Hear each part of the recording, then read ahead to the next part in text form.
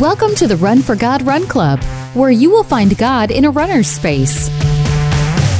Welcome to the Run for God Run Club. This is your one stop each week to be motivated and inspired to get off the couch and onto the running trail, where you can, in turn, inspire others to do the same. Let's learn, laugh, and leap into running together, giving God the glory for what we are able to do in His name. Amen. I am your running host, Dean Thompson. Today, we're going to share a story about how God can use people we don't even know to impact us in unimaginable ways. You do not want to miss this story. And then I'm going to talk about how my cat, yes, my cat, changes my perspective on running and my time with God. And joining me to discuss those things and a whole lot more is Run for God founder Mitchell Hollis. Thanks for having me, Dean. How's your week been? It's been good. What about you? It's been okay. Yeah? We'll talk about it in a second. So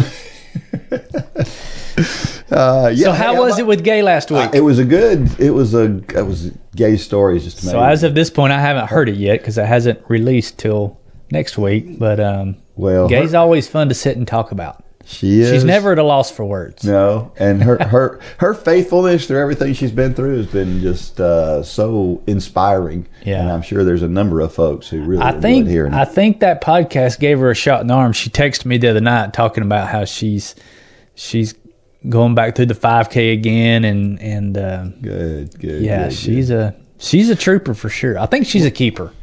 I think so. Yeah, we'll keep her around. Well, and it's not slowing down any either. This week, there's another really inspiring story this week. So, stay tuned. So, let's talk about this week's sponsor at Run for God. We like to do business with locally owned businesses when it's practical. And One Source Business Products is one of those. They are Dalton's only locally owned office supply company. If you're looking for office supplies, furniture, printing, janitorial, custom forms, or stamps, they have you covered.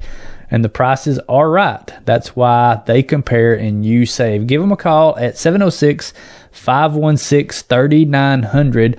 Or you don't have to be in Dalton to buy from them. You can buy online at onesourcebp.com. That's ONESOURCE BP. That's onesourcebusinessproducts.com. So, yeah, Barry and all the crew down there at One Source, they're great people. I go to church with them. Just a great group of godly people. That's so awesome. Use them if you can. Absolutely. So, let's talk about the 800-pound gorilla in the room that's in my room. You probably weren't even thinking about it when you came in. But I want to talk about this out loud because, one, I want to ridicule myself a little bit. But I also want to talk about this out loud because this is common. Mm-hmm. And I want people to learn something from this. So I've been back on running. You know, I took a couple years off. I was walking, doing the walking program. Loved that. And so this year I decided I was going to get back to running and do a marathon this fall.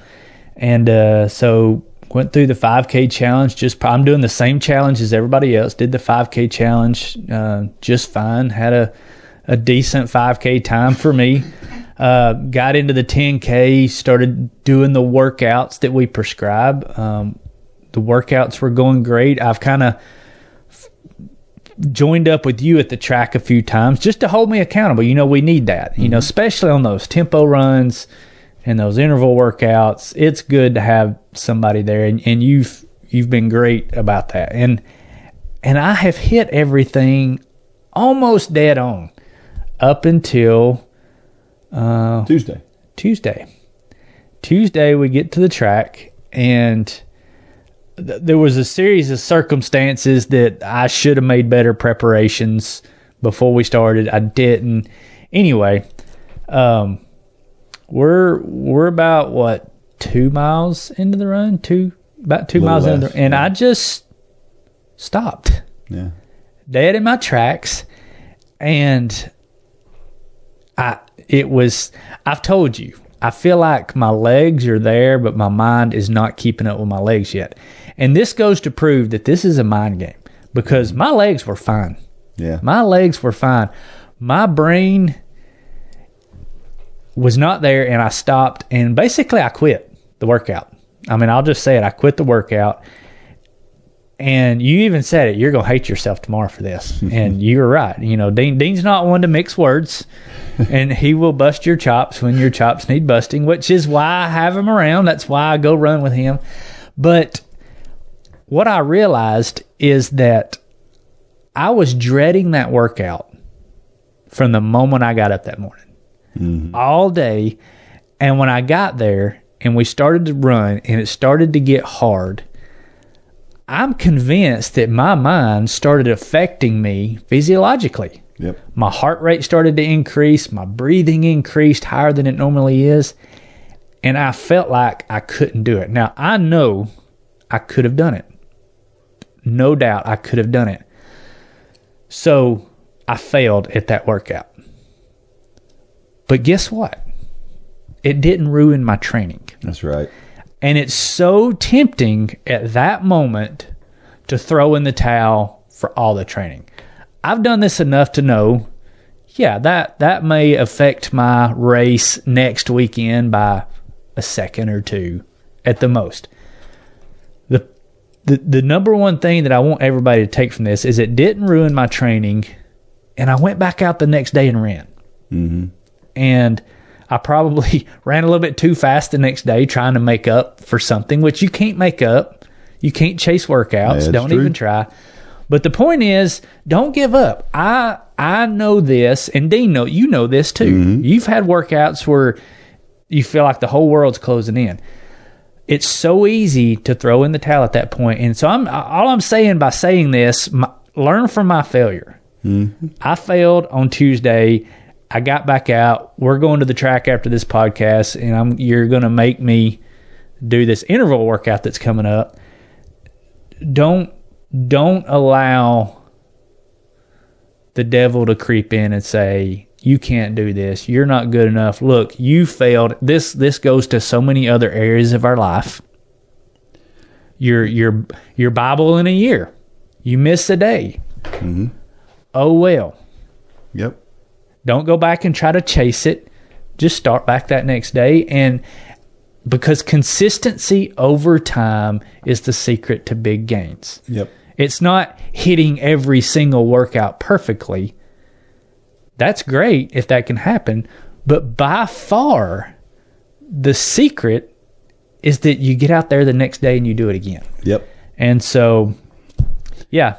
That. I was kicking myself pretty hard the next day. You're right. Yeah. I was kicking myself 10 minutes later. I knew you would be. I was telling the track, I was complaining to poor Karen sitting on the stairs. I went down and sat beside her. I said, I just completely crumbled on that workout. And she was looking at me like, why are you telling me all this? Well, what I think is important for people to understand is that in your mind, you couldn't do it in that moment, right? In the moment, yes. You couldn't do it. And so for so many people out there who are convinced in the moment you can't do it, it's okay. It's okay if you succumb to that occasionally, but you need to do what you did. Afterwards, you need to look back at that and go, I could have done that if I was stronger mentally. It's not that I couldn't do it physically. I just got to be stronger mentally, because so many people are convinced because they felt so bad that I can't do it physically. Well, and the honesty is the most important part, because even you after it was welcome to the South. We're 30 degrees one day and we were pushing 80 degrees that day. And you said, it's kind of thick out here. That could have been some of your problem. And I wouldn't even let you do that. I said, no, that was not my problem, Dean. Yeah. My problem was the 6 inches between my ears. Yeah. So, yeah, that's a good point, is you got to be honest with yourself. Yep. And if something deep down inside of you says, if you're upset with yourself the next day, that tells you all you need to know. It does. Yep. It was you, not your legs. That's right. Well, along those same lines, this Facebook post from this past week, Anne Marie says, didn't want to move today. Just stay in bed under the covers, nice, warm, and cozy, listening to Dean read the Bible in a year and word for the day. After reading some inspirational posts, I knew I needed to get this body up and out training for my first 5K ever at 71 years old with COPD and asthma. What's your excuse? Week 5 training. So, you all know what happens next. Yes, God gave me the determination and strength and got me out that door for the workout periods. I actually ran for a minute and a half. What an awesome God we have. For His glory and only His, I am able to achieve this goal. My plan initially was to walk this challenge knowing my lung disease, but in training, I believe through Him, all is possible, and I will be a runner. Praise be to Him. Isn't that awesome? Awesome. 71 years old, asthma, COPD. Yep. Started thinking she was going to walk and is now determined to run. Yeah. I mean, there's so much in this That post is awesome. that is so great. And the idea that if you think that there are people out there that aren't thinking that same thing that you're thinking about, sure is comfortable here where I am. Everybody does it. Mm-hmm. I do it. Mm-hmm. You know, I've run every day except one for the last almost 12 years. And I still, to this day, there's days it's like, I just don't want to go out and run today. Mm-hmm. And you just got to just do it. Yeah. And it's funny how God will just show up. He'll show up when you need Him the most. And, gosh, 71 years old, COPD and asthma. And she's going to run her first 5K. Now, I just know that there's going to be a devotion submitted from Anne Marie after that first 5K. Because there's more to that story than just what she put here. 100%. No question. For sure. Well, last week's trivia question was interesting. It was this: what is the world record for walking a 5K? I think you knew this. Mm-hmm. We had talked about it before. But the world record for walking a 5K is from Hatem Gula from Tunisia, 18 minutes and 5 seconds. That is a 5 minutes and 50 seconds per mile pace. That's walking. That's a minute and 50 seconds than I've ever ran a 5K. Isn't that unbelievable? Yeah. Man. And the second best outdoor time is 18:17, so it's 12 seconds slower. But, of course, indoors there were 6 people in between those two times. What I think happens is I don't think they do the outdoor 5K very often. Most of the time when they do 5K, it's an indoor 5K. Outdoors, they typically go longer. Mm-hmm. In the Olympics, there's only 2 walking events. You have the 20K and the 50K. So the walking events are typically much longer than that. And I think that's why there's that big gap there. The female record is 20:01 from Eleonora Giorgi from Italy. That's a 6:28 per mile pace. Wow. Just amazing. And of course, I looked at the top 25, both male and female, and there are no Americans on either side in the top 25. I guess walking is just competitive walking is not a really popular thing in the United States, which is interesting because walking in general is very popular in the United States, but it's not a popular sport. So very interesting. And I kind of find it hard to watch competitive walking. I want to get up. I want to try to help them along. You know what I mean? It's so hard to keep under control. And it's why that, the way that it works, you can tell it's hard for them as well. So this is what Olympics.com says. Race walking is believed to have originated in the Victorian era, 1837 to 1901, when noblemen used to bet on their footmen who walked alongside their employers' horse-driven coaches for a winner. It came to be known as pedestrianism and made its way to the United States in the late 19th century. It caught on as a spectacle sport, with participants walking nearly 1,000 kilometers in 6 days inside packed indoor arenas. It continued to fuel betting, with wagers being placed on even which participant would drop out first. It was a real spectacle. Matthew Algeo, author of the book Pedestrianism, when watching people walk was America's favorite spectator sport, told National Public Radio. There were brass bands playing songs. There were vendors selling pickled eggs and roasted chestnuts. It was a place to be seen. From a pastime, the activity was eventually formalized in England. Basic rules were established, and race walking was soon recognized as a sport for professionals. And those rules are this. The rules are that you have to have one foot on the ground at all times as being seen by the naked eye. So you have to be able to tell by your eye. Apparently, the eye is not fast enough. It is possible to have both feet on the ground and not be able to tell. Also, your leg has to be straight when it's planted, and it has to be straight when you're in the back of so your leg has to stay straight the whole time, which is why people look funny when they're doing it. When I was walking, and I never got that second rule. I mean, I guess I don't understand why that second rule is there, because what I found when I was walking a lot, I mean, I got pretty fast walking. Yeah. I didn't get near this fast, but what I found was that I could get a lot faster when I bent both knees. Yeah. And I don't understand why they say that disqualifies you. Yeah. Because to me, the 1 foot on the ground is the definition of walking. Yeah. I mean, just in general, that's the definition of walking.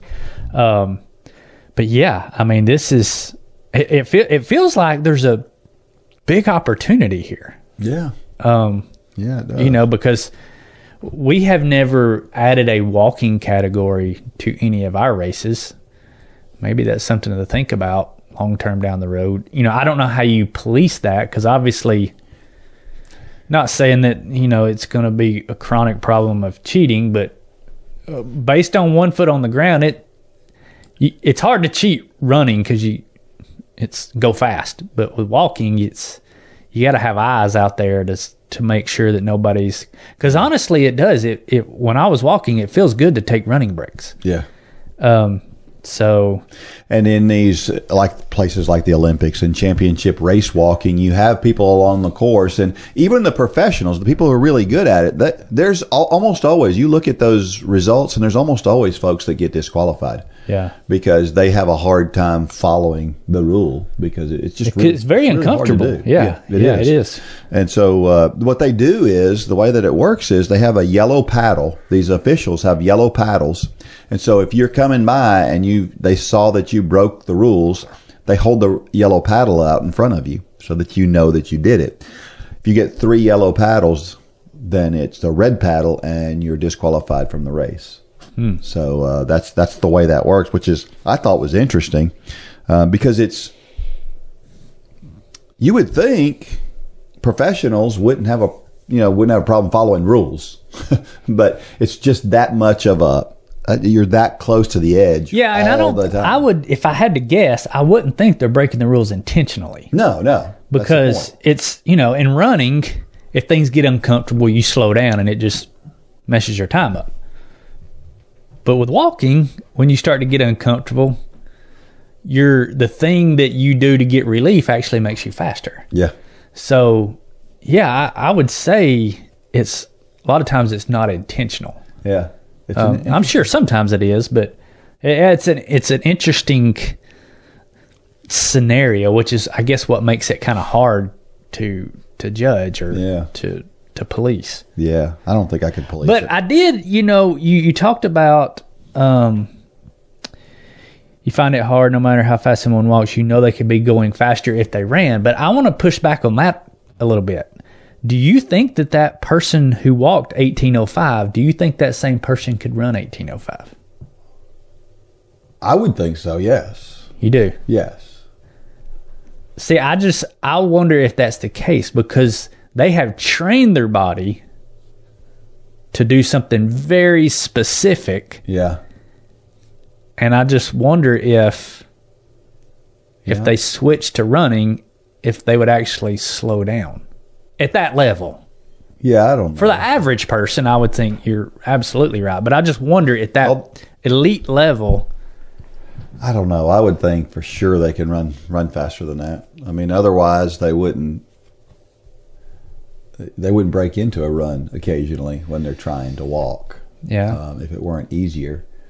I don't know. That's an interesting question, though. And there are some people I'm not thinking muscular or anything neural. I'm thinking from a cardio standpoint. I think, a very fast walk and a run are very different cardiovascular wise. Yeah, I don't know if I would say it's the same systems, but I think you're using it differently. I don't know. It's just interesting. It is an interesting thought, though. We know people who, are on the slower end, slower runners who walk faster. who literally can walk faster and they can run. Yeah, so. That's a real thing. But I just wonder at this level if that is I don't know. the same. I would be interested. I need to research that. That's an interesting thought. We need to check into it. As a Christian runner, you might find it hard to decide what to listen to while you run. If you are looking for positive and Christian music that will help you keep your pace, check out the Radioactive station on the new J Radio. We'll take care of picking the music so that you can concentrate on your run. Plus, you can count on us to make sure that the music is uplifting and encouraging. Check out jradio.com or download the app in your app store.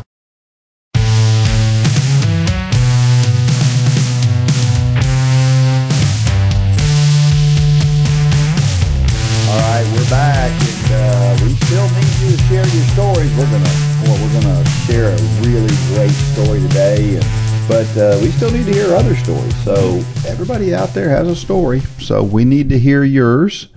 And again, it's simple. Runforgod.com. Go in there and. We ask you that you say share your story, and then we ask you questions to fill in some scripture references and questions. It's really simple.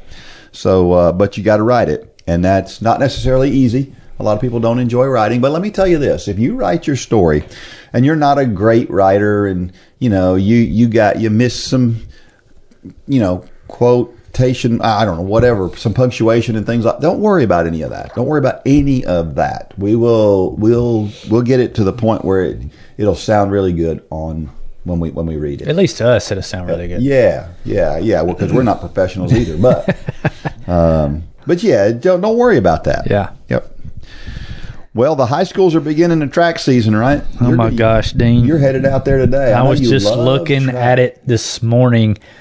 Track meet is an hour and 15 minutes away. Yeah. Landon runs at 4:30 for the mile. Yeah. Or the 2 mile. And then he runs the mile at 6:50. And then it's an hour. So we're basically, and I told Landon last night, I said, don't take this personally. This is just me having a problem with the system. I said, we're going to basically be gone for 6 hours. Yeah. For 15 minutes of running. It's true. Now, I will do that because it's my son and I will go anywhere to watch him run. But I'm convinced, and this is a dual meet. Yeah. Oh, is it a dual meet? It's a dual meet. We could get this meet done. You and I have no doubt we could get this meet over in 2 hours. Yeah. The whole thing, start to finish. Yeah. Field events all the way through the 4x4. 100%. But I don't know. You will hear me complaining for the next 6-7 weeks about watching paint dry. Well, at least the days are getting warmer. It's going to be nice out there. Actually, it might be a little warm out there for it's be 81 degrees this afternoon. Wow. 81, and it's still February. That's Dean. Crazy. Oh my goodness. That's so that everything can bloom and get green, and so we can kill it all. Like it's happening at my house. Yeah. Everything's blooming. But the good thing is as the days get warmer, the days get longer as well, and so it's a little bit easier to get in your runs and things when that happens. So that's cool. I've noticed that the older that I get, the harder time I have with the extreme weather, both extreme heat and extreme cold. I used to never care, but I think I'm becoming normal now. I think I was abnormal in the past. I think my body really weathered extreme weather really easily. And now it's getting to the point where it doesn't do it as well. And so I'm becoming normal to some degree. I got a friend of mine who struggles so mightily in the heat. Like in let's say a 10K. I mean, his 10K time may be different by 2 minutes based on a hot day versus a cold day. It's very, very interesting. I've never been that extreme. Have you ever run in some super, super hot weather? Yeah, I mean, the time that sticks out in my head, I had this crazy idea of, this is back when I used to get into the weeds on water consumption and sweat loss and, physiologic. I used to love to get down into and one day I wanted to find out what is it called? Is it your sweat rate or where you figure up how much weight you lose while running? Yeah. And so I had this ingenious idea that it was about 103 degrees one afternoon. I mean, it was one of those scorcher, bad, dangerous. You shouldn't be out running. Yeah. And I thought, I'm going to go out and run 6 miles and see how much weight I lose. To see how much, because I was thinking about water, and I think I was training for an Ironman at the time, and you get geeked out. And so I left here. It was like 4 p.m, middle of the summer. It was over 100 degrees. I remember that. And I was going to run to Varnell School and back, which is 6 miles. And I didn't have a shirt on. And I got to Varnell, Lindsey Metcalf's house. Yeah. Who used to be the mayor of Varnell before he passed away. And at the time, I didn't know Lindsey.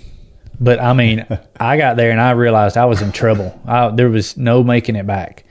And so I'll never forget, I went up to Lindsey's door and I knocked on it. And he come to the door, and here's this guy that he's never met, no shirt, completely dripping with sweat. I mean, I probably looked like I was about to die because I probably was. Anyway, good Southern hospitality, invited me in his house, gave me something to drink. The reason I went to his house was so I could call Holly to come and get me. Yeah. And, but yeah, in 3 miles, I lost 4 pounds. Wow. 3 miles, I lost 4 pounds. My goodness. But yeah, I don't recommend that. That was... When the heat and humidity get so high that it's almost like you can sweat, but there's no relief from it. Mm-mm. And you feel like you're suffocating, and it makes it really tough. And I've run in those conditions, and I don't know how many times I've run in over 100-degree weather. I've had some situations too where I've had some mighty struggles and some crazy things that have happened in some of those too. But and have you run in super cold weather? Yeah, I have. Probably nothing to that extreme. Yeah. I ran, according to the people that were telling me, they said we were in Boys Town, Nebraska, and we were running a Junior Olympics national championship race, 18 inches of snow on the ground. It was like -6 degrees was the actual temperature, and they said the wind chill was -60. Yeah, never done that. And we were not even close. Can you imagine them running a race these days in weather like that? There's no way they would run it. They wouldn't do it. No. Yeah, but back then it was like, race is on. It's on the schedule. I got so tickled the other day. We were down at the track. If you've listened to this podcast very long, you know that we talk about this kind of thing. But we got to the track, and the distance runners were there, and you were there, and I said, "Where's the track team?" And you said, "Oh, it might rain." And you started laughing. Yeah. Because, I look over and the tennis team is practicing, but the track team... Anyway, I digress. Yeah. Well, let's share this week's story. It is it even has a great title. Mm-hmm. It comes from Jerry Siegler, and it's called Then God Sent Bubba. You're going to do what? Those were my husband's words when I told him that God had called me to join the Run for God Couch to Marathon group. What about your severe foot pain and your back issues? You're not a runner. I said, I believe God wants me to do this. He knows my issues in detail. So, like Forrest Gump, I ran 60 seconds, 20 minutes, 2 miles, 5K, and 10K. I never missed a workout. To my surprise, I was going strong. At the end of August, I developed a pain in my upper left hamstring just under the glute. It didn't feel great, but after 1 or 2 miles, the pain was tolerable. I was still running strong, gaining speed, and hitting my mileage goals. When I ran my first half marathon in October, I nailed it. Even though I experienced pain all the way, I finished second in my age group, which is 60 plus. I felt the presence of a loving God who knew I would hurt. By Thanksgiving, runs were getting longer, training was becoming more difficult, and I developed sciatica on my right side. The relentless pain prevented sleep. I was up all hours of the night, roaming the house, seeking relief. My condition worsened, causing me to run slower with each passing week. My family and prayer warriors prayed fervently against what I believed was an attack by Satan. Massage, physical therapy, and the chiropractor cost me a small fortune. The pain on my left side was relentless. During my first 16-mile training run, I cried out to God with each step to ease the pain. Take it away. At the end of the run, I was sobbing and felt deflated. I decided to scale back on my long runs, breaking them into 2 days of back-to-back miles. That change, prayer, and PT helped my sciatica to the point where I could at least sleep again. Seeing my struggle, my friends and family were deeply concerned. They encouraged me to wait until the following year so I had more time to heal and train. But I believed in a God who foreknew my pain and still called me to run in January.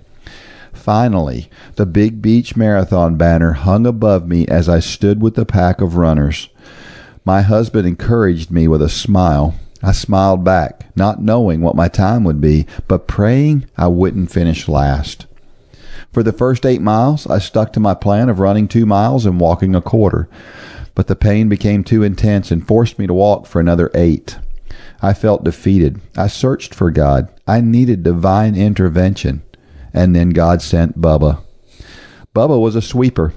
I knew what it meant to see a sweeper come up beside you. He said, if you want to finish on time, you have to pick up your pace. I walked faster, but that didn't satisfy him. That's still not enough. I realized I released a groan and started running, which wasn't much faster than my walk. On several occasions, Bubba ran ahead and brought back water and Gatorade from the stations. You can't stop, he said. Drink while you run. I'm certain more liquid missed my mouth than made it inside. About 3 miles from the finish line, my right calf cramped. I took 3 steps and hit the ground hard. Bubba immediately massaged my calf and flexed my foot. He helped me up and ran ahead to return with a pack of mustard. The pain was excruciating as I wobbled into the home stretch. Bubba held my arm when I needed it and encouraged me to keep going. He told me that stopping wouldn't make the pain go away. Neither will running, I thought to myself. I could barely lift my feet as I ran past the people cheering from the deck. Don't wave. Don't even look at them, Bubba says. Just run. Just keep running. Suddenly, Mitchell was beside me also. He saw the tremendous struggle and pain written on my face. He reminded me that God has a lesson through all of this. So, with Mitchell holding my hand and Bubba holding my arm, I finally see the banner. My husband joined me, took my hand, and guided me over the finish line. I collapsed in his arms as he told me how proud he was of me. When God leads us into service or obedience through life, He never promises to do everything for us or take away all of our struggles and pain. What He does promise is that through everything we face in life, He will be beside us all the way. He encourages, He strengthens, He upholds, and He loves. For whatever reason, God wanted me to train for a year and run this marathon. I believed I had to be faithful to His prompting and be obedient to His calling. As it turns out, I was the last person across the finish line within the time limit, with 8 seconds to spare. God didn't answer my plea to not finish last, but He showed me and taught me something much deeper in a way I hadn't expected. Because at the end of the Big Beach Marathon, God showed up to run beside me to strengthen, encourage, and uphold me through a man named Bubba. That's an awesome story. Well, we have a follow-up to that, too. So Jerry decided she was so thankful for Bubba that she contacted the people, the race organizers, and they sent her Bubba's number. And so this is the email she sent to Bubba. Bubba, I'm calling you that because you told me that was your name. Thank you for all you did for me during the Big Beach Marathon. I have a feeling that you went beyond the scope of your sweeper role to help me finish that race. I honestly know that I would not have finished without your help and encouragement. I want you to know how much your act of compassionate kindness meant to me. I have attached a copy of a story I submitted to the Run for God ministry. Dean, Run for God coach, and Mitchell, the man that ran with us the last 2 miles and ministry founder, will be sharing my story on an upcoming podcast. I have had the privilege to tell many people about you. Each time I share, not only am I touched again by what you did, but they are too. Often, there are tears from us all. Thank you again. Know that you have impacted not only my life, but others as well. And thank you for allowing me to contact you. May God continue to use you for His glory. And then his follow-up to her. Wow, this is really cool. I'm also happy to know that you're still alive. Here's a little secret. I prayed at the start that God would use me to help someone's dream of completing a marathon come true. I love the randomness of two people asking God for the same complimentary prayers at the same event. When I came across you at mile 17, and I distinctly remember when I met you, I knew you and I had a destiny to fulfill by the end of the day. I had already removed 6 people from the course, but when I met you, I knew you were going to finish. I never had a doubt. I didn't tell you this because I didn't want to distract you, but 2 weeks earlier, I qualified for the Boston Marathon. At mile 18, I started throwing up and couldn't eat gels. I started cramping and hurting everywhere. 2 miles out, my toes on my right foot cramped, and I knew I couldn't stop, so I had to run through the pain. Afterwards, I rolled around on the ground for 30 minutes in the worst pain in my life. I kept telling you I knew your pain, and I kept telling you it was going to hurt whether you finished or not because I knew where you were. I was never worried for your health. If I thought you were going to hurt yourself, I would have told you to quit. What you felt was normal. It was your mind that had quit. Like I said, I never had a doubt in you finishing, and I was so happy to see you cross that finish line. I couldn't sleep for 2 to 3 days just thinking about it and being grateful I could help. Now, you didn't really finish last. I removed 6 people. They still haven't finished. And technically, you beat me. So you accomplished all your goals. One question. You didn't seem to care if you finished. Like it was something that you didn't really care about one way or another. So my question for you is, are you glad to have finished? Unbelievable, right? I mean, that's hard to read. I mean, Bubba is just the idea that he prayed for that before it happened, and for her to have gone through all she went through, and for God to have put all of that together is just as incredible a story as I've heard. If you're out there listening, I'm sitting here thinking myself, and you ever wonder what this ministry is about, that's it. Yeah. In a nutshell. That's why we do what we do. Amen. And the fact that we get a front row seat to that back and forth between her and Bubba, I mean, I sit here and I pinch myself. Yeah. Thinking, how did we get to be part of this? Yeah. And I don't know. Yeah, that blows me away. And a lot of people will look at this and they'll go, most people would have quit for sure. And she didn't. Through all of this, she didn't quit. And you wonder, I was watching The Chosen here recently, and one of the things that really struck Debbie and I as we were watching it was when Jesus said, "Are you ready to do hard things?" Mm-hmm. And this is why you do hard things. Mm-hmm. This story is incredible, and it's only incredible because she did the hard things, and she did something that most people would never even think to do. And in the end, God has been glorified in this story mm-hmm. because she ran through sleepless nights. I mean, she did stuff that normal people don't do. Mm-hmm. And that's what God calls us to do, is extraordinary things. Yeah, and I mean, you gosh, this is so, I mean, and they're on my calendar. I tell you that everybody knows where I post my workouts. They're on my mirror so that I look at them every day. I'm just going to say what I wrote on Tuesday's workout, because I put an X. I'm just one of these visual calendar people. I wrote "you pansy" on Tuesday. You can go in there and look at it right now, because there was no excuse that I didn't finish that workout. I learned something, but I was beside Jerry. There was a time where we were literally holding her up. Yeah. And she's inspiring me through this story. Yeah.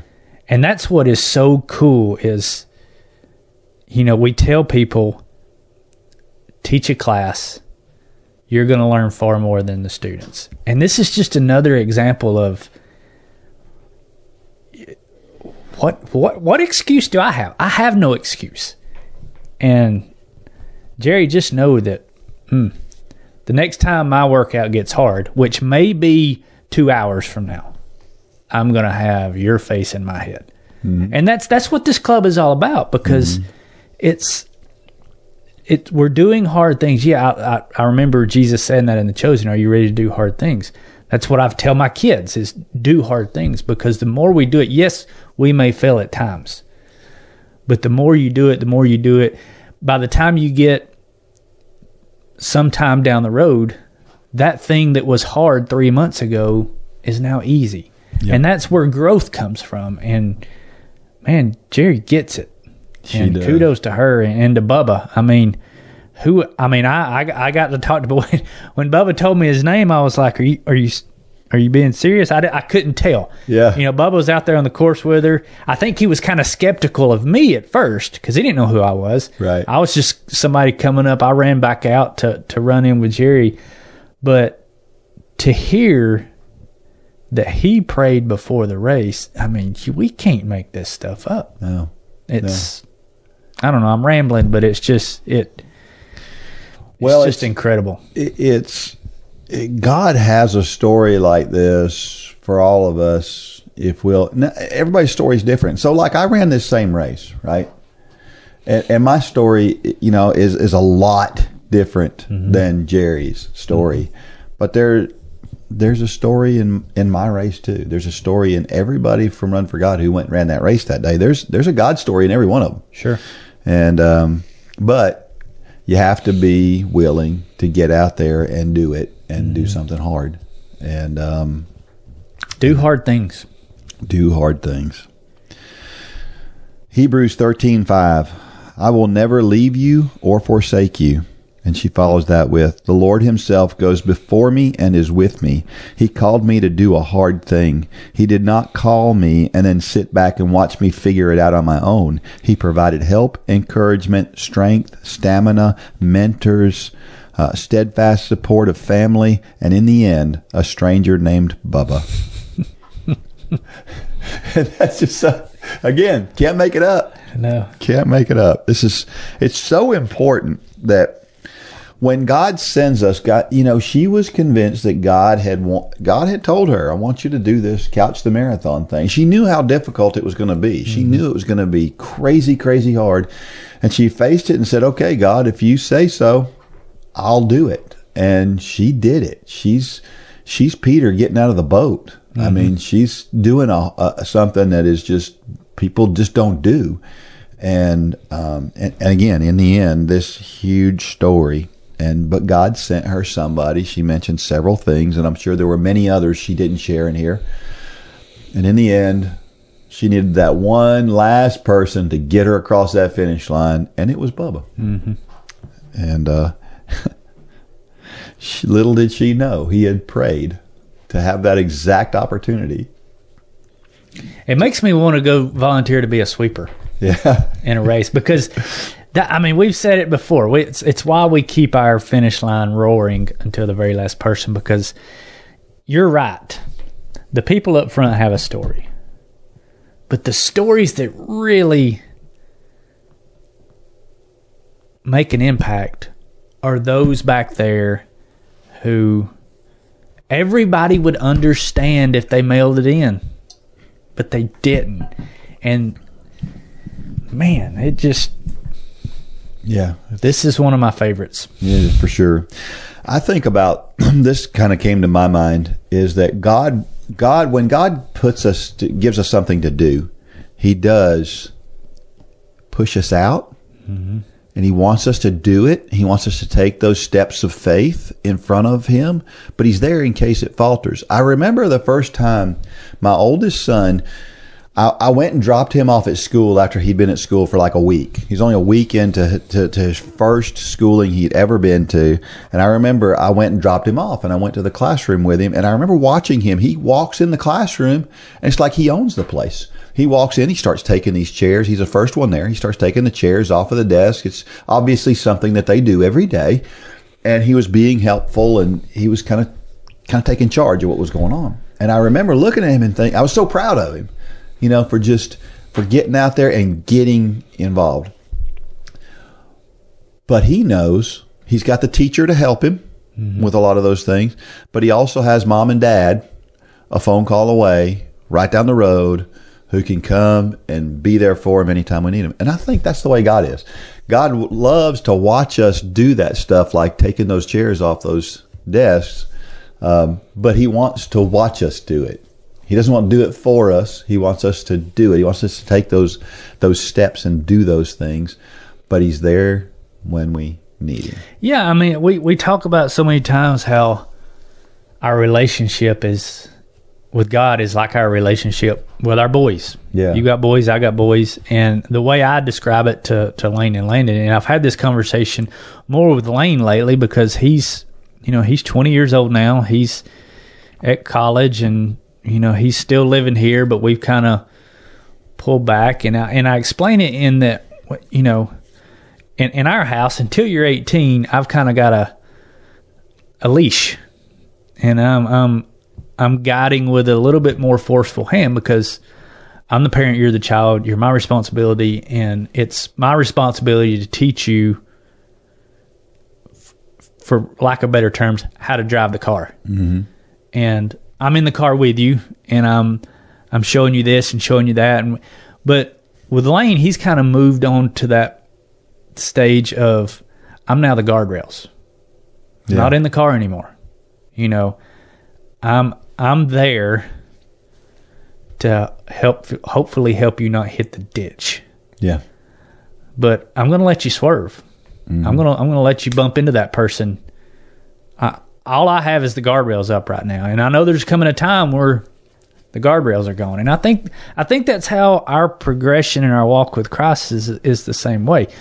The only difference with God is I don't think the guardrails are ever gone. Yeah. He's always going to. Now, can we jump the guardrail?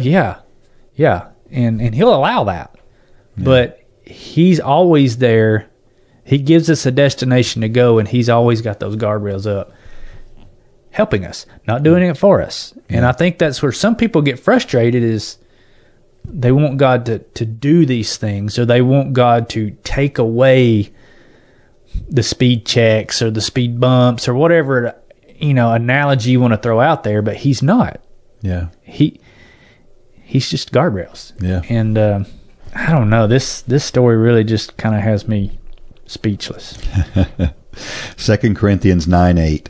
God is able to bless you abundantly so that in all things, at all times, having all you need, you will abound in every good work. She says, you just heard my story. You know I was in pain, but God provided in every step of the journey. It started with a 60-second run and continued across the big beach finish line. I ran to glorify God. My walk with God deepened as I relied on Him to carry me through the difficult days of training. I was able to share my journey with a fantastic group of ladies who prayed faithfully. They, in turn, shared with others. God provided the courage to start the journey, and He provided for every need as I finished the journey. His grace overwhelms. I noticed that it says, God is able to bless you abundantly, right? Mm-hmm. He doesn't have to. And if you read the verses after this one, you see a picture of how God gives us according to our attitude towards Him. God loves a cheerful giver. He wants to bless us. Not only can he and is able to, but he wants to, but he also wants us to do what Jerry did. He wants us to take those steps along that journey that he has planned out for us. And, he doesn't do it again because he has to. Jerry she didn't have to do what she did. She could have hung it up at any moment. I mean, honestly, I'm thinking literally 99 out of 100 people would have quit when she was up at night because she couldn't sleep with that sciatica. I mean, 99 out of 100, no question about it. But she was that faithful. And I believe in her story, and why this story is so fantastic and so unbelievable, and why God sent a man like Bubba to finish this story off, is because of her. It's in proportion to her faith. The story is incredible because her faith was absolutely incredible. She makes me think of James 1. I just flipped to James 1:2. Consider it pure joy, my brothers and sisters, whenever you face trials of many kinds, because you know that the testing of your faith produces perseverance. Let perseverance finish its work so that you may be mature and complete, not lacking anything. Her journey is a picture of James 1:2. And we think that God gives us these trials. We think that he gives us these trials kind of on spiritual terms, like spiritual trials. But I'm convinced God gives us all kind of signing up for a marathon. She said it, and I take her at what she said. God told her to do this. Well, we don't think about, does God really call us to run a marathon? If he thinks we're going to learn something through it, absolutely, he will. And man, it's just, again, it's hard to put into words what I'm thinking about this right now, but there's so many things to be learned from Jerry's story that I'm learning right now. Yeah. One of the things that I learned in looking at this story and reading through it again, and do you notice in here that she doesn't say anywhere in this story that she wanted to quit? She doesn't mention that, but she did. Oh yeah, and we know that, and she talked about that, but she doesn't mention that in the story. And I think that's because she was so single-minded, focused on, I want to do this thing. And when it did get to the point where she was ready to hang it up, God sent somebody to remind her why she did it, why she started it to start with. And that's all she needed, because she had steeled her mind to the fact that I'm going to cross that finish line because God told me I could. And she did everything she could, and then God helped her with the rest. And she says in the end, her relationship was deepened through all of this. As hard as it was, I'm sure she's like, it's totally worth all that pain to have that better relationship with Christ. Acts 17:28. In him we live and move and have our being. She says, our Lord not only holds us together physically, but also spiritually. He has the power to propel those he calls to cross the finish line, rejoicing in victory. Paul here is preaching to unbelievers, right? He's explaining that all we are is given to us by God, and therefore we should honor him with all he has given us. And that's why I point out that's why I run. My biggest reason for running is I feel like God gave me that as a gift, and that if I don't use it, then I'm squandering something that God gave me. And so I feel obligated to do it to glorify him for that reason, because he gave it to me. And she mentions God can propel us to whatever he wants. And I think that God has a victory in store for all of us if we'll just give it all to him. And that's what she did here. She said she went all in I mean, she pushed every chip she had in the middle of that table and went in. It was, what an incredible story. Question: why did God call me to run? And she says, I don't know why. I have not fallen in love with running, even after a year. I know that God called me to run. I may never know why this side of heaven. Maybe it was to test my obedience, in which case I passed that test. Isn't that interesting? Because a lot of times you get people who, on the other end, they're like, yeah, I've grown to love running. And she's like, she's not had that thought that she loves running, and I guess she's not going to run anymore. Maybe that's what I'm sitting here wondering. Yeah, is she going? We're not casting aspersions either way. Yeah. Now, I hope she'll be physically active. Yeah, but whatever that looks like. Sure. But I think that's fascinating. Normally, because I'll be honest, at the end of the marathon, I had a very clear sense that she was never running another step. Yeah. Just from hearing her talk. But we all know how that is. Right. I'm never doing another marathon all the way till you get the finish line. And it's, oh, look, there's a registration for another marathon. So I would love to see Jerry back. I mean, her story, I think this story is going to live on for a long time in the Run for God circles. So I would love to see you continue, Jerry. But if you don't, then follow where God's leading you. Yeah, what's great about this story is if you just made up a story, you just came up with some fictional story. Mm-hmm. I don't know you could do any better. You couldn't come up with something off the top of your head that was any better than this story. Then a guy named Bubba. Yes. Man, oh man. I think we need to give Bubba a free entry to the Run for God 5K in April. For sure. Get him up here. Yeah. So, why do you think God is using somebody who even at the end says, I really don't like that thing that I was just doing? I mean, I just think that's fascinating that God will use us in ways that are so because if somebody was to write that story like I was talking about, we're gonna write a story. You're not going to write a story that talks about somebody doing something they don't enjoy doing, right? That's where you get your passion from. Normally is because I love to do that thing, but it's not where her passion came from. But to hear so many people tried to encourage her to stop, she didn't fall in love with it, and friends and family were encouraging her to stop and finish it later. Man, there was something deep inside of Jerry that was really driving her, and that something was the Holy Spirit. I mean, she made a promise to God. Yeah, it's awesome. Another question: what have I learned during this journey? She says, I learned that my plan is not God's plan. My plan would have been free of pain and full of getting faster and stronger.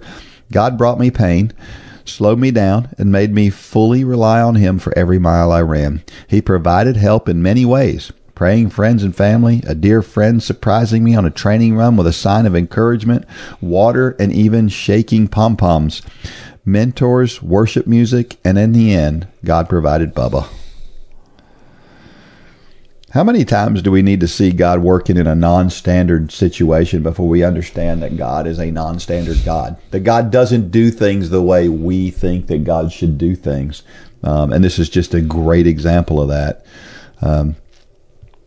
She talks about how her plan would have created a much easier path. Well, we would all do that, right? We wouldn't have this story. Right. That's exactly right. If this path were easy, this story wouldn't be anything like what it is. I kind of have to think, Jerry may email us and say I'm wrong. I kind of think she's going to keep running. Because rest assured, the next 5K she does, it's going to be like a cakewalk.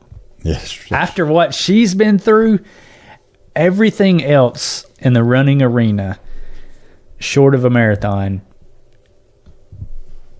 she's going to have a completely different perspective on. Because she's going to have that to fall back on. When that 5K training gets hard, she's going to look back at this story and say, oh, that's nothing. So I kind of think I'm speculating here. I kind of think she's going to keep running. Yeah. I hope she does. I hope so too. I think it's interesting that I can't help but think about Job, right? And the reason we know Job's name today, I mean, well, you have to wonder, why did God put Job through all of that stuff, or allow all that stuff to happen to Job? And the reason was for the story. Think about, I'm sitting here going through every character in the Bible. Yeah. Think about them. Yeah. All of them had, the reason we know them is because of the things they overcame. Yeah. Paul, Silas, David. I mean, it's because God allowed difficulties of many kinds into their lives, and that's what we learn to lean on God. We talk about it so much. It's, it's strength is made doing hard things. You don't get big muscles by lifting light weight. You get big muscles by doing hard things. You don't get fast by doing easy runs. You get fast by doing those tempo runs that I despise with a passion, and I completely failed at last week. But guess what? Next week I'm going to do it again, because I can look back on that failure of a workout last week and think, Lord willing, I'll never let that happen again. Now, will it happen again? It's very likely. But I learned these lessons, and man, Jerry learned a wealth of lessons about her walk with Christ, not about running. And that's the thing that is so cool, is everything about Jerry's story has running attached to it, but it has nothing to do with running. Mm-hmm. It has everything to do with our walk with Christ. The parallels between what she went through and what Job went through just keep running through my head. And I wonder this. Job, at any point, could have given in to all his friends that came to his side and said, you need to curse God and just, it's over for you. But he never did. He kept staying strong. She did the same thing. Mm-hmm. She had people telling her to quit. She kept going. I wonder how many times people have yielded to their friends' advice and missed out on a story like this one. It's happened.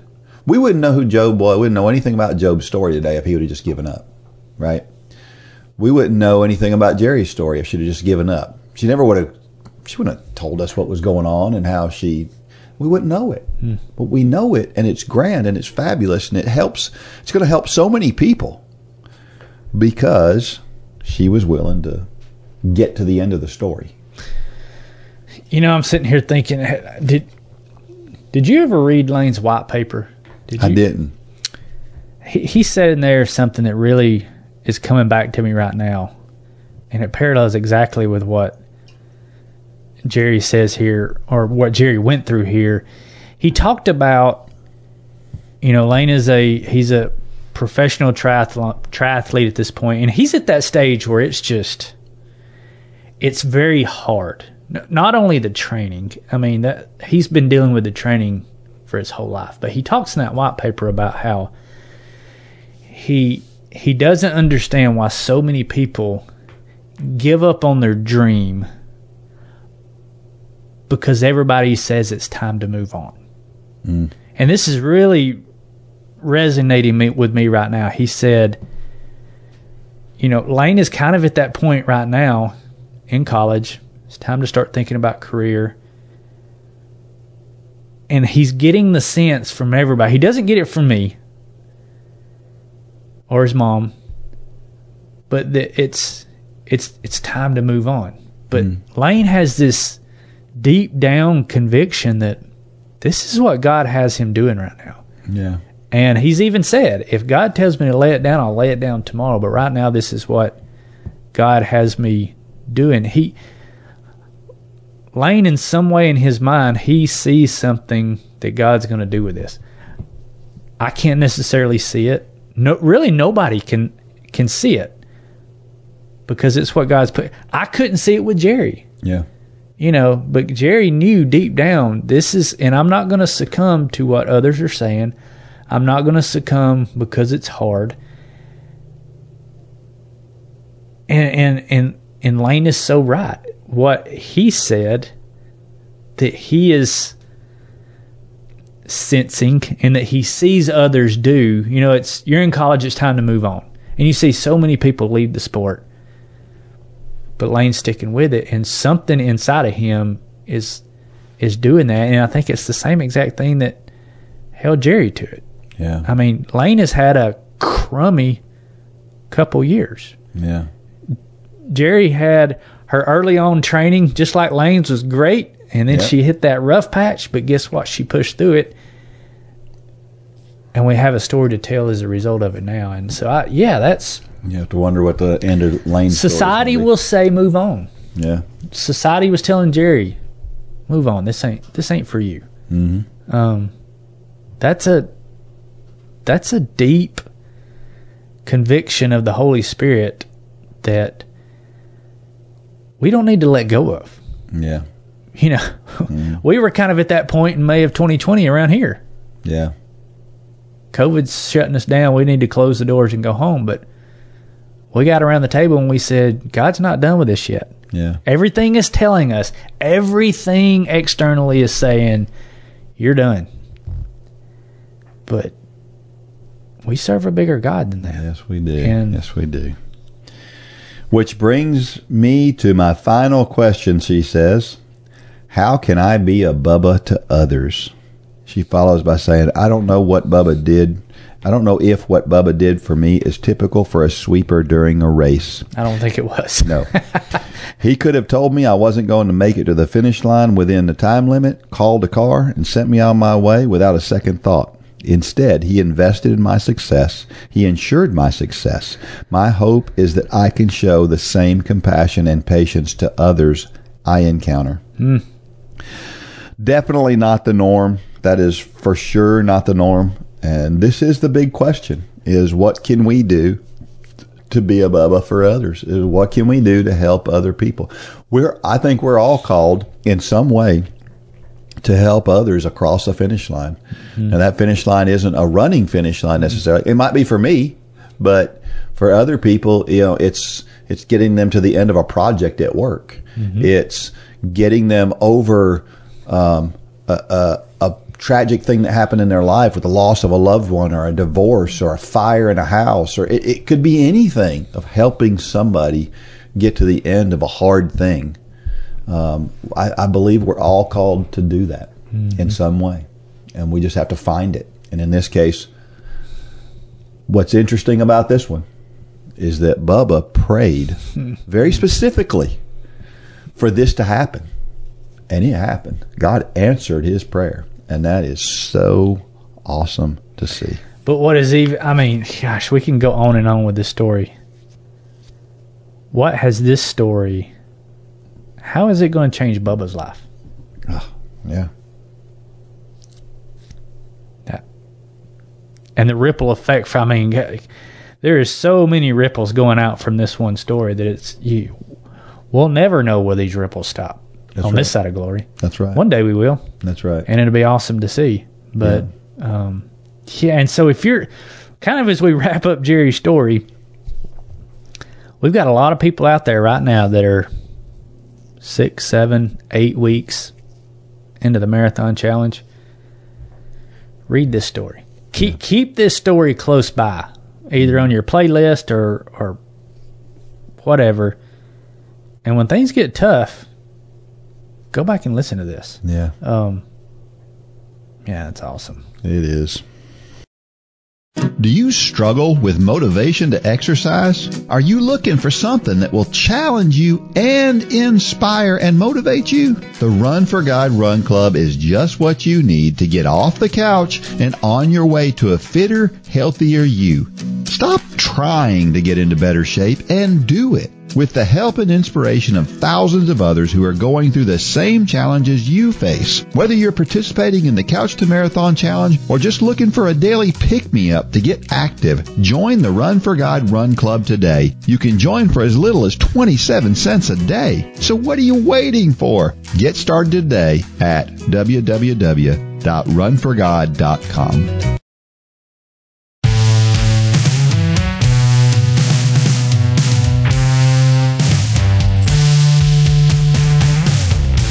right, we're back. So what is your go-to thing to get you motivated whenever you're struggling? Reading Jerry's story. Reading Jerry's story. I mean, yeah, it is.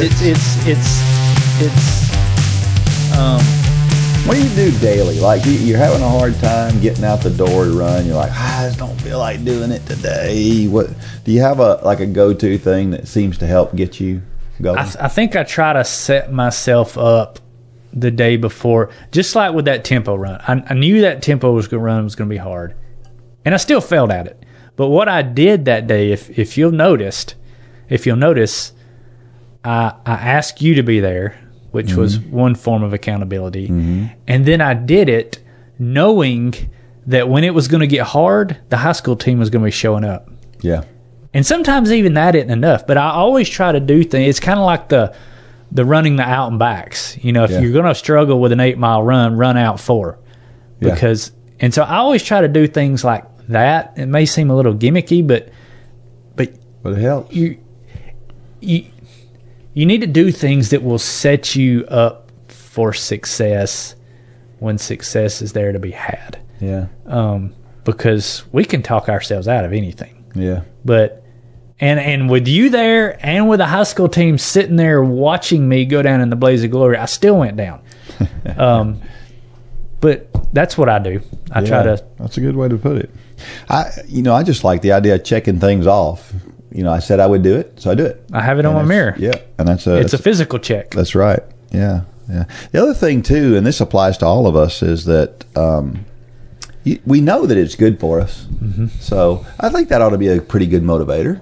I mean, I know that should be a motivator too for us for our diet and other things as well, to keep us on track for where we want to be.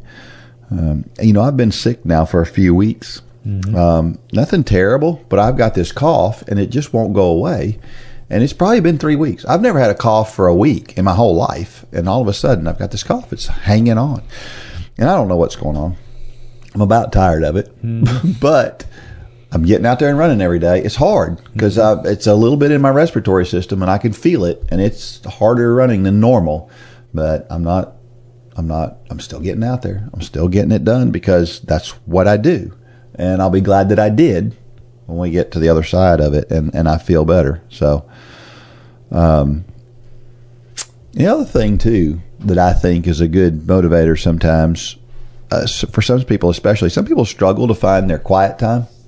Well, think about running as your quiet time, or you don't want that to be exclusively your quiet time, but think about it as a supplement to it, because it really can be very good quiet time. I remember I ran in the day when there was no stuff to listen to, and I mean, it's all it was. Running was going out and running. You didn't even have a GPS watch to tell you how far you went, and in some ways it was better then. See, I still don't listen to anything. Yeah. There's a million things out there that you can do. But see, I found it easier to do that. I could do that when I was walking, but for whatever reason with running, I just can't. Yeah. I don't know why that is. If I'm walking, I was listening to books and podcasts and everything, but with running, I just somehow it's different. I don't know if I can't focus as good. Yeah. And I want to focus on what I'm listening to, but yeah. Lots of options out there. So it is time for Dean's Thoughts, and that's a time when I share something that I've written about the intersection between running and faith. You guys have a dog and a cat. Of course, so do we. And I'm going to talk about them today. This one is called Charlie the Cat. 2/3 of all U.S. households own pets. The most plentiful pet is the aquarium fish, with 139 million of them nationwide. We have a couple of those with 2 enormous fish that are about 15 years old and well over 20 years old, respectively. We also have a dog named Flojo. Of all the homes that have pets, 75% of them own dogs. Of course, ours is the best. But I want to talk about the next most popular pet. A little over half the homes with pets have cats. Ours is named Charlie.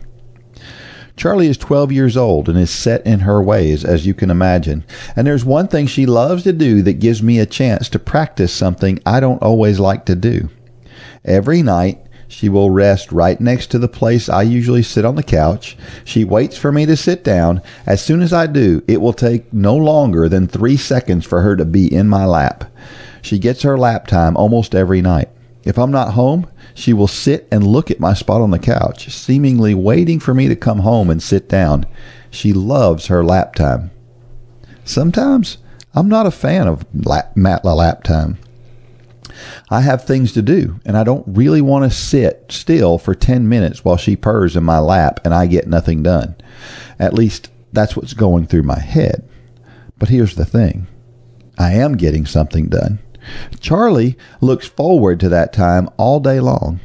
It would seem that it is her second favorite time of the day, right after snack time. Even though it doesn't feel like I'm accomplishing something, I really am. I have to do the same thing with my running. There are 2 different ways I have to adjust and realize that even when it feels like I'm not doing any good, I really am. First, there are days when I don't feel like running. I'm tired and worn out, and running is one of the last things I want in the moment. But I go run anyway. As hard as it can be, I never regret it. It may feel like I'm not doing myself any good, but I am. Second, sometimes my body is telling me I need to slow down. I have a certain pace range I like to run when I take to the road. But there are days when that pace feels way too fast, way too taxing on my body. All I have to do is slow down, but that's easier said than done. We can become slaves to the watch, and as soon as we notice our pace is 10 seconds slower than normal, our body wants to speed up. So, I turn my watch off. If I don't know how fast I'm running, I won't be enticed to try to run faster. It provides just the rest my body needs. It may feel like I'm not doing myself any good, but I am. Listening to your body is important, but you can take it too far. I don't need a day off. I just need to take it really easy for a day or two, and everything will be fine. Please realize that I'm not suggesting everyone should run every day. I am definitely not saying that. I have built up many years of miles that has tempered my body to feel like it is normal. I know my limits, but sometimes my body is trying to force my brain to think I should do less. Why? Because my brain is trying to protect me, and that's a good thing. But many people give in to the temptation to take an extra day off way too easily. If that's you, ask yourself, is your brain just trying to guide you down the easy road? By the same token, there are people on the other end of the spectrum. If it's on the schedule, it must be done. And that's not true either. I guess what I'm saying is that it's important to take a step back and reason with yourself. Do you really need to modify what you're doing? Or are you just taking the easier road? It is not always black and white. There will be days when it's a tough decision. When it is hard to decide, I like to fall on the side of doing something. Even if it's not what I plan to do. I can remember many times when I didn't feel like running, but I laced my shoes up anyway and found that I felt way better than I thought I would. Maybe the best way to look at it is this. If you don't have an injury, go do it.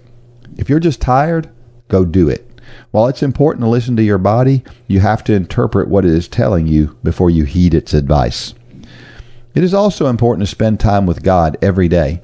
Sure, there'll be days when it seems like you don't have time, but that's just the evil one trying to convince you it is not important. There may be times when my run doesn't feel like it does me any good. Likewise, there are times when your prayers and Bible study will feel forced and it doesn't yield results. But do it anyway. Because the truth is that it is good for you even if it doesn't feel like it in the moment. We could talk about all the reasons why, but you know them. Don't let your brain and Satan talk you into complacency. You'll regret it if you do. Charlie the cat makes me slow down and realize that sometimes I need to do the things I don't feel like doing. In her case, it's good for her. But in the case of my running, I know following through is good for me. And in the case of my one-on-one time with God, I'm convinced that it is always the right thing to do to make time for God. His time should be the priority. And even on those days when it feels forced, God is working on us and loves to see our faithfulness. And I just know my Heavenly Father is going to reward me. It's a great story, Dean. Learn a lot from our pets, can't we? Yeah, we can. Yeah.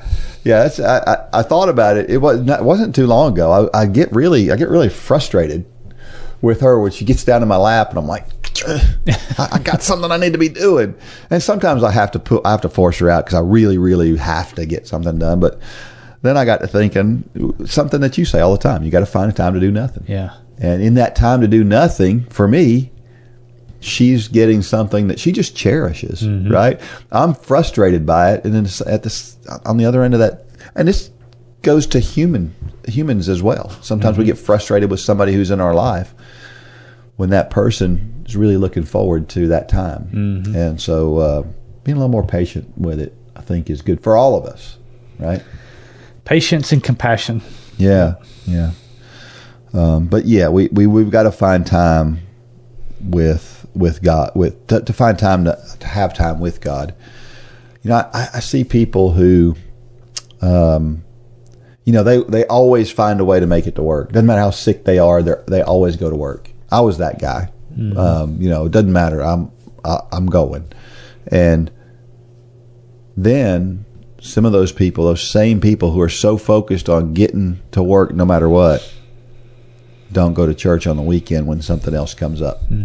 And I'm not throwing stones at anybody, but I am saying if you work that hard to make sure that you can go to work, you should probably do the same thing with your time with God and with going to church, because sometimes you'll find. Now, I'm not saying you should never miss church. Please don't hear me say that's not what I'm saying, because there are things that you need to do. Next weekend, I'm going to be out of town at a race that's out of town. That's where I have to be. So there are times to miss church, but you should want to be there. You should want to be there. It should be a void when you're not there. Yeah, for sure. Yeah. When it comes to running, I think, some people are like that. Any excuse to miss a workout, it's too hot. It's raining. Whatever. It might rain. Well, yeah, it might rain. Yeah. Whatever the excuse might be, and we got to be careful not to allow ourselves to do that. We have to do what Jerry did. Yeah. Get it in no matter how hard it is. I mean, some of us don't get a run in because it might rain. Meanwhile, Jerry can't sleep at night and she's getting her runs in, right? I mean, what is that teaching us, right? We should figure out a way to get it done. So, when you're convinced that the run, because there are times I go out, and there are times when I probably run 10-minute pace, because I just don't feel like it. I'm so sore or whatever, and that's okay. Am I doing myself any good physically? Maybe not. I mean, based on what I normally do, that may not really do me any physical good, but it does me a lot of mental good to know I got out there and got it done anyway. So sometimes it's not just about the physical side, it's about the mental side, right?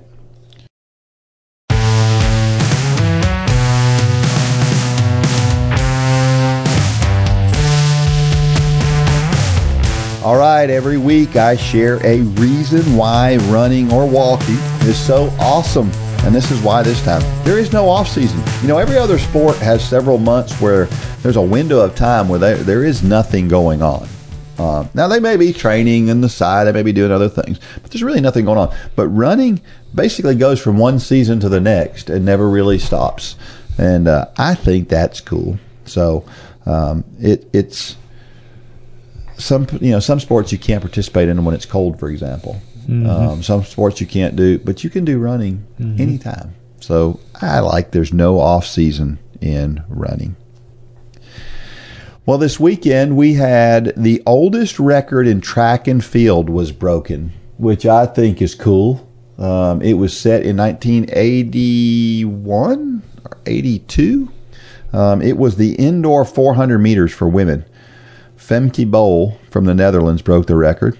The lady who held the record for all that time was Jarmila Kratochvílová. I have a hard time saying her name. And she's got another record that's super old, too, that she set in 1983 for the outdoor 800 meters. And there's only 2 people that ever come within a minute of that record. She's run 153 outdoors. So it's really interesting. She's also one of only 2 people to ever run under 48 seconds for the 400 meters outdoors. Now, she claims there was nothing going on at the time. But if you look at a picture of Yarmila, I have some questions about how she was able to run that fast. Well, and didn't the Czechoslovakia team as a whole got in some hot water for doping back then? They did. And so you have to wonder if she was involved in that. Now, she maintains her innocence. Yeah. And so I'm not saying she did, she didn't. I'm just, the record is incredible how fast it is. So, yeah, it's interesting. Some people think that her record will last 100 years. I mean, that's how fast it is. So we'll have to see.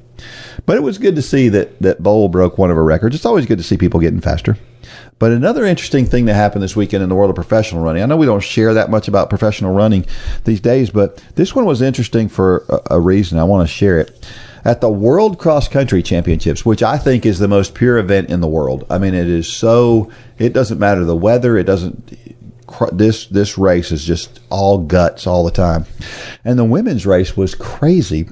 So Letesenbet Gidey of Ethiopia is running this race, and she takes the lead in this race. She pulls away from the pack with 1,200 meters to go. Well, by the time she got to about 400 meters to go, you could tell she was slowing a little bit, and the woman in second place from Kenya was gaining on her a little bit. And then over the last, there was a downhill section of about 150 meters or so, and she was coming hard, and Gidey seemed to be really struggling to get to the finish line. Well, as soon as the Kenyan girl passes Gidey at about 50 meters left in the race, she just goes down like a sack of potatoes. I mean, her legs just buckle. She goes down, and I think she was focused on the finish line, and when somebody ran by her, it startled her. Everything gave up, and boom, she just hit the ground. I mean, it was incredible to watch how her body just quit working. And her coach came out there. She wound up being disqualified because her coach came out there because she's one of the best runners in the entire world. Yeah. And so I bring this up for this reason. Because I think that sometimes we think that some people it's so easy for some people. This is the best, arguably the best female runner on the planet who just didn't finish a race because she collapsed before she got to the finish line. And if you're out there and you're struggling and something crazy is happening, it's not unusual. It happens. Don't freak out. I guarantee you she's going to get up and she's going to run her next race and she's going to be fine. And that's the way we should all look at it, right? Don't go crazy, and don't get too wrapped up in things that go wrong. You mentioned the beginning of the podcast about your failure to make it to a finish line. It's not the end of the world, and you'll make it to the next one. So the other thing that happened, I think, was cool in this was the American men and women both finished third in the under 20 division.